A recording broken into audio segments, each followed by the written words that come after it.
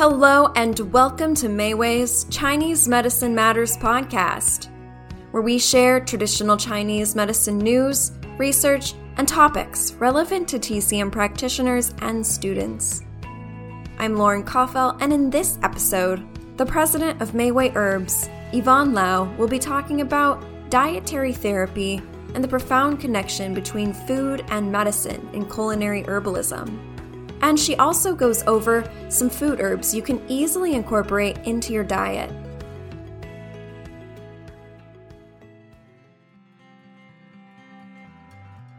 Hi, I thought we'd have some fun today talking about food, one of my favorite topics. Whether your philosophy around food is eat to live or live to eat, I think we can all agree that food is important to our lifelong health and well-being. In traditional Chinese medicine, or TCM, food is a source of postnatal qi, should be eaten in accordance with the season and one's constitution, and can help correct imbalances. Chinese dietary therapy emphasizes the concept of Yao Shi Tong Yuan, which means medicine and food have the same origin. Ancient herbalists applied the traditional Chinese medicine theory of 4 natures and 5 flavors to all animals, plants, and minerals, and determined that basically anything could be medicine, food, or poison, depending on the dosage. Here at Meiwei, the 10-volume Chinese Materia Medica in our library has nearly 9,000 entries and are filled with common animals, fruits, and vegetables still eaten in China today. This proves that in traditional Chinese medicine, medicine and food are relative terms and essentially can be interchangeable, with food generally considered to have less side effects and toxicity. The idea of Yao Shi Tong Yuan is supported in many ancient texts, including in the Shi Wu Xun chapter of the Huainan Zi, which mentions, Shen Nong tasted the taste of all kinds of herbs and the sweetness and bitterness of water springs, so that the people knew what to avoid. At this time, 70 poisons were encountered in one day. The Huangdi Neijing Tai Su mentions, eaten on an empty stomach is food, and patients eating it is medicine, which points to consumptive intention.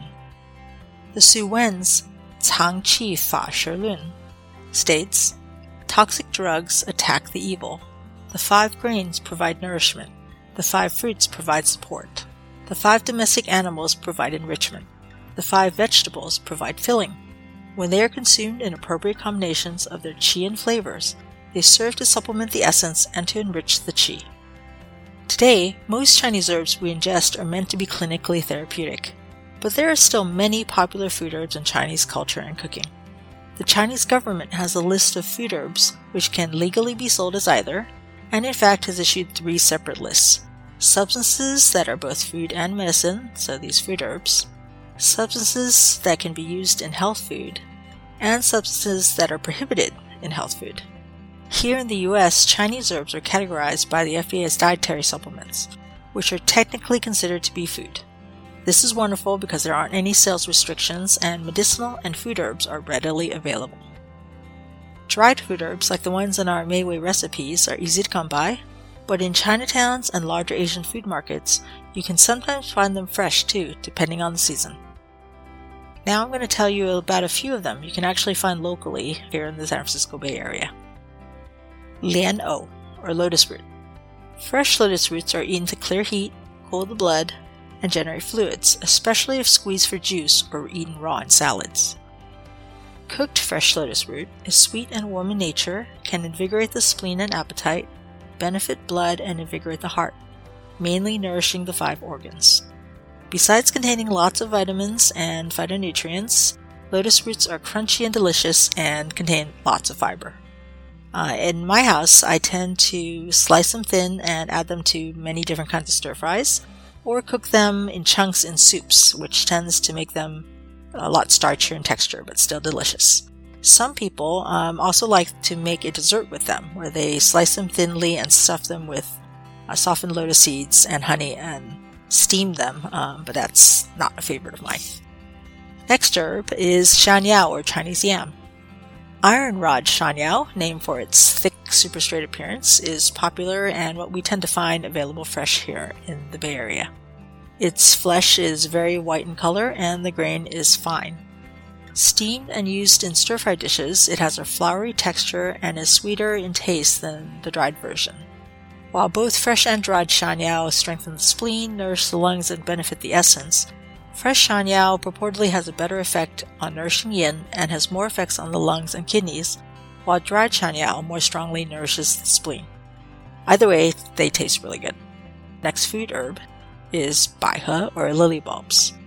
There's basically no difference in therapeutic effect between fresh and dried lily bulbs in terms of alleviating cough and phlegm and moistening the lungs.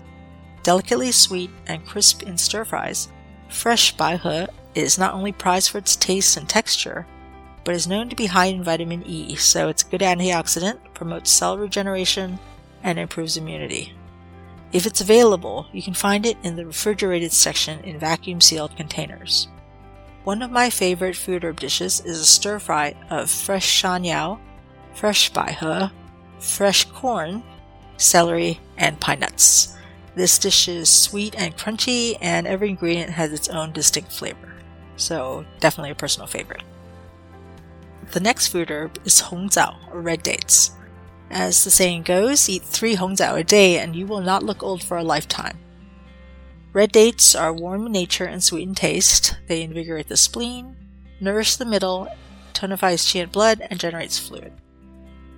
Fresh hongzao is sweet and delicious and provides a good amount of fiber and is richer in vitamins than dried, but eating too many will hinder digestion, so eat them sparingly.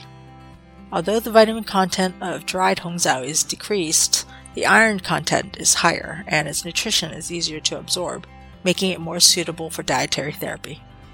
Experiments in China have shown that drinking red date tea every day for 1 week can increase human serum protein, thereby protecting our liver and assisting natural detoxification.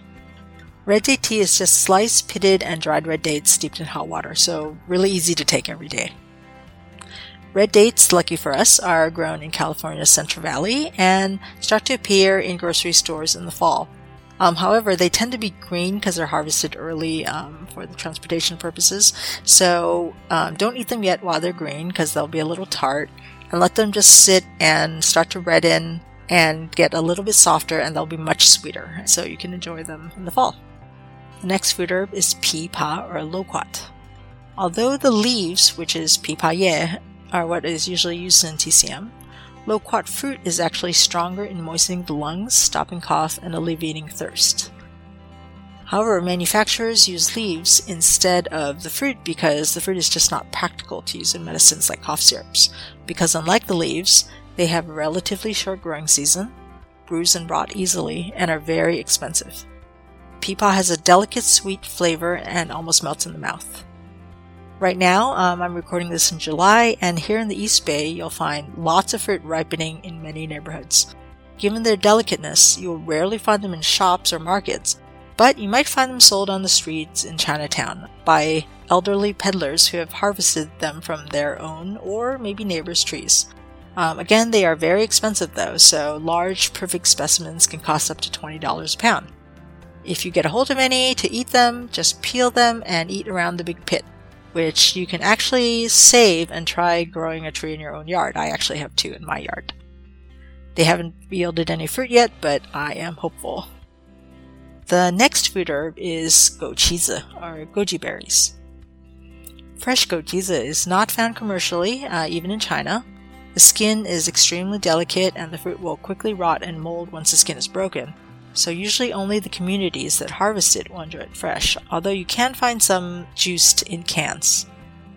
There are 6 identified types of gochizi grown in various parts of China, and while all are nutritious and available commercially in China dried, only the famous Ningxia variety is allowed to be used as medicine in the Chinese pharmacopoeia.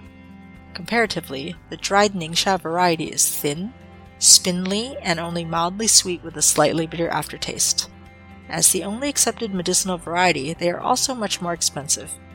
The goji berry craze here in the US seems to have subsided a bit, but the takeaway here is that although all varieties of gochizi have lots of good vitamins and antioxidants, don't assume that the plump, sweet, dried gochizi from Costco, or in that smoothie or snack bar, are particularly therapeutic. For fresh ones, try growing the Ningxia variety using our plum flower goqizi in a large patio planter at home. We actually have 2 small bushes growing right now here at our office, and we're able to harvest a few berries. Niu Banggan, or burdock root. In TCM, Niu Banggan is considered bitter and slightly sweet in taste, and cool in nature, entering the heart and lung meridians and functioning to expel wind heat and resolve inflammation.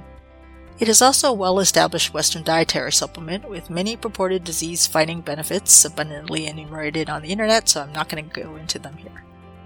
The fresh roots are understood to have the same benefits as dried, and in China are used in almost every culinary way. In stir-fries, soups, congee, pickled, honeyed, steamed, steeped in tea, and in salads, all with cooking videos available on YouTube and recipes shared on social media, especially within the Chinese community. It also naturally contains lots of soluble fiber, and its mild taste after soaking, blanching, or cooking to lower the natural astringency makes it a favorite for helping regulate digestion and bowel irregularity. Chock full of nutrients, its carotene level is 150 times higher than carrots, so that makes it a great addition to almost any dish. Finally, Fe Shou, or Buddha's hand. An almost ethereally fragrant, fantastic-looking citrus, fresh Buddha's hand is a piece of fruit art on the level of dragon fruit, rambutan, and durian. Its shape with long, tapering fingers, almost in a mudra pose, is what gives it its name. In TCM, it's considered spicy, bitter, and sour in taste, and warm in nature. It enters the liver, spleen, stomach, and lung meridians, functioning to soothe the liver and regulate qi, harmonize the stomach, dry dampness, and resolve phlegm. The fresh fruit, when ripe, is seemingly made up just of bright yellow rind and thick white mesocarp. It can be sliced thinly and steeped in hot tea for an amazingly fragrant tea with all the health benefits intact, or shredded for baking and candying. The rind also makes a fantastic zest, and the crisp mesocarp eaten raw and added to salads. There are many stir-fry recipes online, but Buddha's hands are very, very expensive in the US. I once paid $10 for one, so most people, like me, use it steeped in tea. Some of us here at Mayway grow them at home, and I was able to harvest 3 last year from my own tree, which is just chest high. I hope you enjoyed this short introduction to fresh food herbs.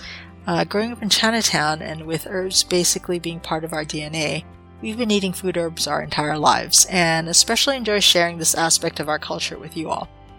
Those of you who follow us on social media will sometimes see a post of our mom tending her aiye, or goqizi, bushes, and videos of us cooking with food herbs. We'd love to hear your herb growing and TCM cooking stories, so please feel free to share them with us on social media. If you need inspiration, check out our seasonal recipes on Mayway.com using fresh and dried food herbs. Have a great summer and happy eating!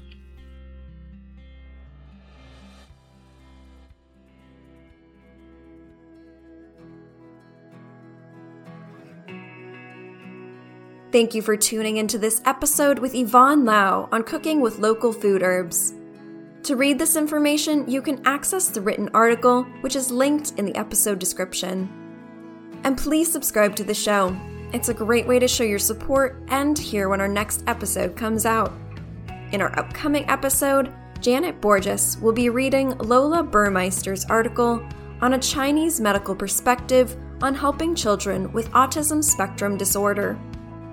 Until then, take good care of yourself and your patients. Chinese medicine matters, and so do you.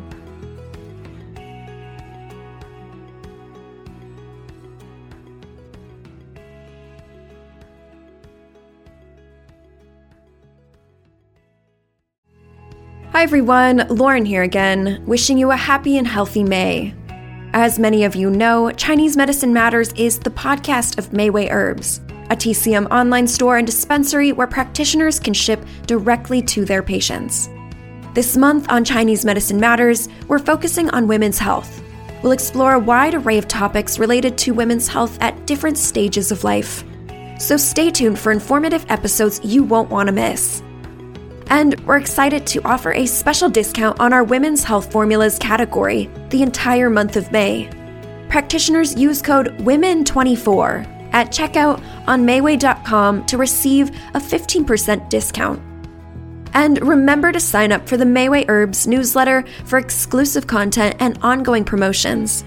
The episode description includes a link to sign up. And thanks again for tuning in and supporting Real Chinese Medicine.